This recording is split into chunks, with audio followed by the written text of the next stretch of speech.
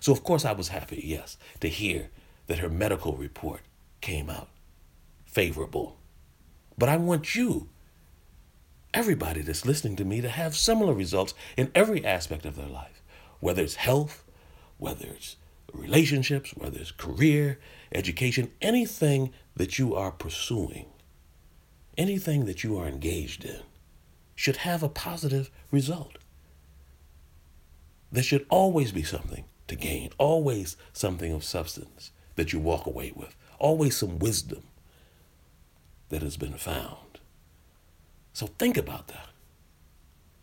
That reality is the very place that you need to be in order for you to realize your full potential and be the kind of person that the universe created you to be. So positive thoughts, positive thinking, positive self-talk. You don't need to always get it from others. Yes, it's nice to know that people are listening to 1159 and that I can be a catalyst for change, internal change and growth. Of course, it's a wonderful thing. But I want you to use that as the canvas now to buttress your self-talk so that when you're alone with your thoughts sitting, you don't need anything else. You can talk yourself up, charge yourself up, okay? Make yourself invincible and unstoppable. You can do that.